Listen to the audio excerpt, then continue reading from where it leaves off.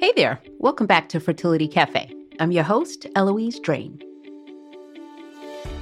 Welcome to episode 69 of Fertility Cafe. One of my missions of this show is to help all of the wonderful people who come together to bring life into this world think about what the future holds. It's easy to get tunnel vision and focus on the idea of having a successful embryo, getting pregnant, or having a baby. Those are all wonderful things, of course, but what happens after you've brought that child into the world? According to the CDC, there were nearly 84,000 infants born from egg donation in 2019.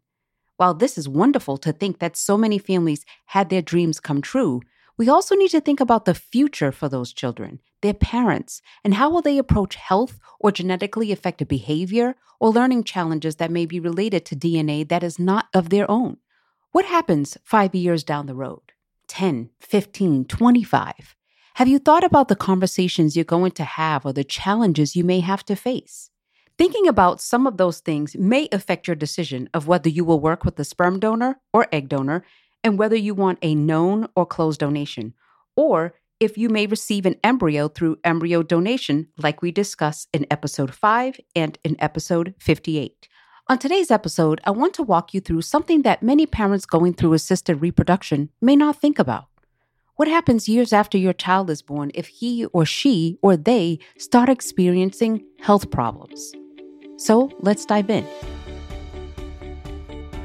First, what happens after a child has been born from an egg donation process? Will you get access to your donor's medical records? The answer is yes and no. During the egg donation process, your doctors will have a donor's full medical records for medical purposes. All egg donors must complete medical health screening, psychological screening, and genetic testing. The clinics want to ensure she can donate in that there are a number of factors they would consider when approving the donor to proceed with the donation. Now, what you will get is your donor's medical history that is reported on her profile. Her profile will provide you with her specific characteristics, personality, education, her medical history, and that of her family. You may also get a copy of her genetic report, but it will be with redacted identifying information. The genetic report will provide details on if she has any hereditary genetics that may be passed down to offspring. As I stated earlier, one of the required screenings for egg donors is a psychological evaluation. You will not be privy to any of her mental health evaluations or her medical appointments. For egg donors, the psychological evaluations are thorough. If she is donating, then you can assume she has passed her psychological evaluation and the mental health professional agrees she is sound to proceed. As the intended parents, you'll get to know the results of the donation procedure that impact you, such as how many mature eggs were retrieved and so on. But anything pertaining to your donor as an individual will be kept private. Even though the intended parents are paying for the procedure and are obtaining the results of that procedure, the eggs, donors still deserve and have the right to personal and medical privacy. Be sure to understand and, if needed, ask your doctor more questions about what will and won't be shared during the process. This is important for intended parents and donors alike to be aware of so there are no surprises down the road. Now, what if your donor's medical records look perfect at the time of donation, but your donor develops health problems over time? Can you expect to get updates? The short answer here is hopefully. This will depend on a few things. For example, was your donation open or known or an anonymous donation? Some intended parents want a completely anonymous donation in which they have no direct contact or relationship with their donors. Others, it's not an option. Most egg banks only offer anonymous donations. If that is the case for you, then whether or not you receive health updates on your donor over time will rely solely on how you obtained your donor. If the program you work with keeps good records over time, and if they check in with their donors over time, then you might be able to get health pertinent updates over the years. However, this is not common. Most donors are not contacted for updated health information after their donations. Also, your access to updated information depends on if that program you worked with is still in business when you're seeking that information. It may not always be available. If you have an open donation where you know your egg donor, or a known donation where you are matched with the donor and choose to share contact information, or even form a relationship with her, talk to her about her expectations around her medical privacy and whether she would be willing to update you if any medical news arises for her or any of her blood relatives.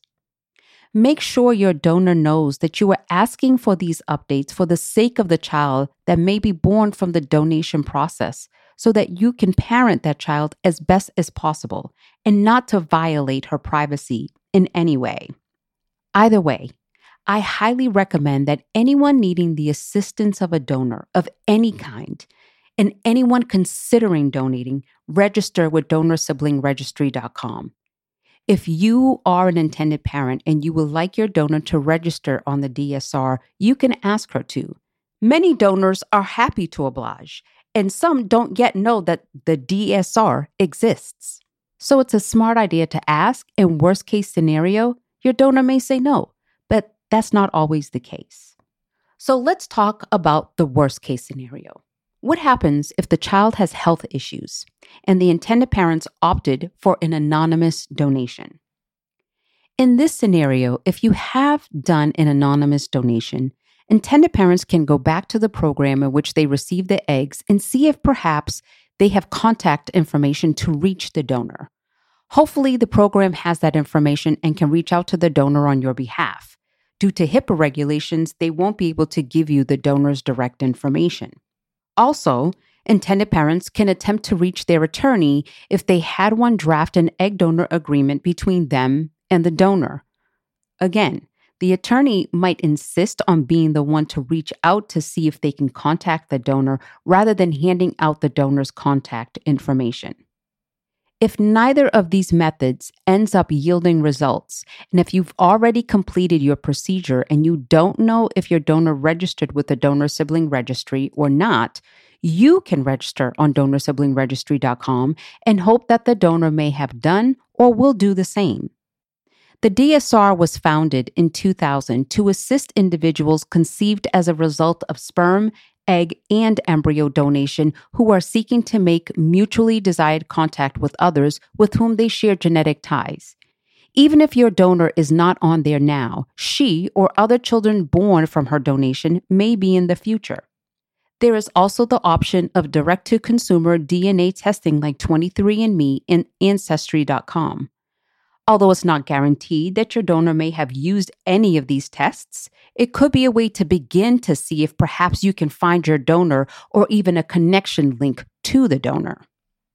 Of course, at Fertility Cafe, we want to set you up for success as early on as possible and help you prepare for everything that third-party reproduction could throw your way. So let's talk about what IPs need to consider early in their IVF journey that may affect their child's health 10, 20, and more years down the road. As you're beginning your assisted reproductive journey, as you travel down this path to parenthood, remember, hopefully, you will have your baby. That baby one day will be an adult. That adult is going to be curious and has every right to know who he or she or they are. It can be tempting to make a decision based on your experience and what you think will feel most comfortable with now and as you're raising your hopefully future child, but that may not always be best. Try to put yourselves in the position of a child who was born with donor material. What do you think he or she or they would want? How would you feel if you were donor conceived? What decisions can you make now that will make the road ahead easier for you and for your potential future children? Also, keep in mind that knowing who your donor is and her knowing you will not diminish your parenthood. Having contact with your donor does not mean that she will have any sort of relationship with your child, especially not a parental one. You can offer your child the option of contacting your donor long into the future. But until that day comes, having contact with your donor is simply a matter of staying in touch with her, maybe every few years, and it's important for your child's well-being. I wanted to point out, your child's mental health is also a part of your child's health. And perhaps they may never have a physical issue that you will need to address, but may experience more of a mental health issue due to their creation. Your child will be a donor-conceived person, and he or she or they may one day question their genetics. If you have kept it secret all along, what are you going to say? The sooner they know, the better. More and more studies are showing that individuals experience significant distress upon learning about the nature of their conception later in life. Remember, honesty is always the best policy. There are several states that are considering removing anonymous donations altogether. One such state is Colorado. Effective 2025, all donations must be open. It provides that once the donor-conceived person turns 18, they can learn the identity of their donor. In addition, it sets limits on the number of families who create children through any particular donor and requires the creation and availability of materials that provide guidance for donor-conceived people, recipients, and donors throughout the process, including disclosure to donor-conceived children. All in all, it's important to note that unfortunately, the fertility industry is not regulated. Fertility clinics are regulated by 3 federal agencies: the Centers of Disease Control and Prevention, the Food and Drug Administration, and the Centers for Medicare and Medicaid Services. These agencies regulate some, but not all, aspects of the fertility clinics. And agencies are not regulated at all. There is little to no oversight of long-term reporting as well. This can make it very difficult for recipient parents, donor-conceived people, and donors themselves to share or receive information. Finally, if knowing your donor is not an option, fight for it to be. There are virtually no downsides to knowing your donor's identity other than perhaps a bit of emotional discomfort as you get used to the idea, which I highly recommend you work through with a mental health professional until you feel completely comfortable. However, not knowing your donor's identity can have massive consequences down the road, including medical, emotional, and psychological ones. And ultimately, at the end of the day, you're making a decision for your child, who one day will be an adult, and who one day will most likely have questions that you will have to answer. Thank you so much for listening. If you found this episode helpful, please rate Fertility Cafe on your favorite listening platform and share this episode with anyone you think could benefit from hearing it. Thank you so much for joining me today. Until next time, remember, love has no limits. Neither should parenthood.